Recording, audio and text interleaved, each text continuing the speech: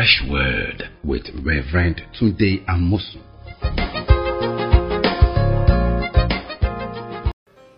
Welcome to Fresh Word. Let's talk about what I call a forgotten truth about prayer. This truth, largely we don't remember it. And because we feel that we can always pray, open our mouth and God will call upon God and God will answer us. Yes, of course, God will answer us when we pray if you're in any kind of crisis, in any kind of situation. And God is a compassionate God. He will stretch forth his hands and deliver us. But you see, if you want to have a consistent answer in prayer, if you want to see God moving with you and you regularly have your prayer answered, you must just do more than pray. You must also learn to walk in this particular truth, which is forgotten by many of us. If you're going to see God answering your prayer consistently and regularly, you have to pick up this particular style of living, a lifestyle. And what's that lifestyle? Let's look at the book of Malachi chapter 3.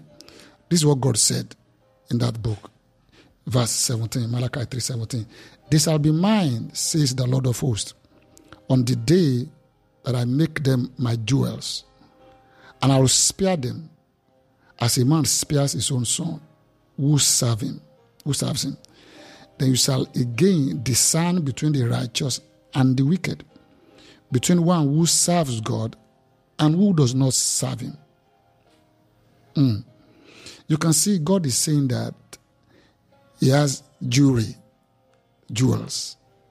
And he says certain people, he will spare them. He will move on their behalf. They will get his attention. And he said they are belonging to him. And who are these people? He said, I will spare them as a man spares his own son who serves him. In Malachi 3:17. The sparing by God of a person, the intervention of God to deliver, to bless, to help, to intervene, come when we learn to serve God. Serving God brings us a privilege of being specially treated by God. God said, I will spare him like a man spares his own son who serves him. Then God said in chapter 3, verse 18, Malachi, then you shall again discern between the righteous and the wicked, between the one who serves God and the one who does not serve God. So, when you want to see God moving your life consistently, continuously, and regularly, you must pick up a lifestyle of service. You must determine to become a servant of God. Yes, you are a son of God, but you have to learn to become a son who serves. No wonder the book of James chapter 1, verse 1, when James was introducing himself, James said, James, a born servant of God and of the Lord Jesus Christ. Did you get that? He called himself a bond servant of the Lord, of God and of the Lord Jesus Christ. So these apostles saw themselves as servants of God. Let's look at the case of Paul.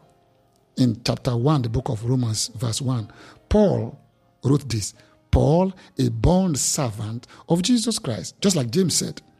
That means a bond servant is the one who has chosen to serve God, to give his life in the service of God. And God said, those kind of people, I will spare them. I will intervene on their behalf. I will bless them. I'll bring them victory. And it won't just be once in a while by accident.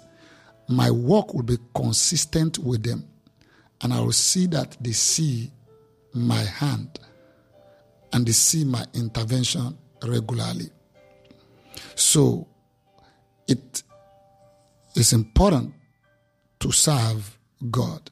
Let's go down to the story of Daniel in the den of lion. You know, the other rulers conspired against Daniel, and in their conspiracy, they planned to make life difficult for Daniel concerning his prayer life. So they went to the king and asked him to make a rule that nobody will pray in the next 30 days. The king unknowingly signed the law. Didn't know that it was actually a conspiracy against Daniel. When he found out that it was about Daniel, he couldn't change the law. And when they began to take Daniel to be thrown to the den of lions, this is what the king said about Daniel. Listen to this. Chapter 6, Daniel, verse 16. So the king gave the command, and they brought Daniel and cast him into the den of lions. But the king spoke, saying to Daniel, your God, whom you serve continually, he will deliver you. Did you hear that? That old heathen king knew that Daniel was serving God. Daniel was just not only serving the empire, but he was serving God. Of course, he was doing his possible best and he was excelling. But his spirit of excellence was not a competitive spirit to prove himself before the king, but he was doing it as a service to God, giving his best every day and at every time. Now listen carefully. The king said to him, the God that you serve continually will deliver you. So they threw him to the den of lions. The king was worried, didn't sleep overnight. But Daniel was in the den of lions. And then the king came early in the morning. Listen to this. It's beautiful. Verse 19. Then the king arose very early in the morning and went in haste to the den of lions. And when he came to the den, he cried out with a lamenting voice to Daniel. The king spoke, saying to Daniel, Daniel, servant of the living God, has your God whom you serve continually been able to deliver you from the lions? Oh, look at verse 21. Then Daniel said to the king, O king, live forever. My God sent his angel and shut the lion's mouth so that they have not hurt me, because I was found innocent before him. And also, king, I've done no wrong before you. Isn't that wonderful? The king knew that Daniel was a servant of God, a consistent, continuous servant of the living God. And what he called him, he said, oh, servant of the living God, has God, whom you serve, deliver you continually, that you serve continually? And of course, God did. And he'll do the same thing for you. Serving God will make the difference in your prayer life. Giving yourself to serve God, to be a servant of God, will make all the difference in your prayer life.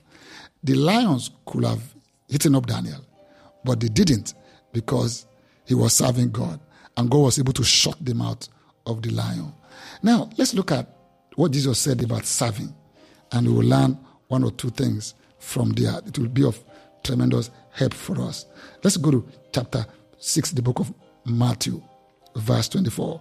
No one can serve two masters, for either he will hate the one and love the other, or else he will be loyal to the one and despise the other. You cannot serve God and mammon, or you cannot serve God and money. Did you hear that?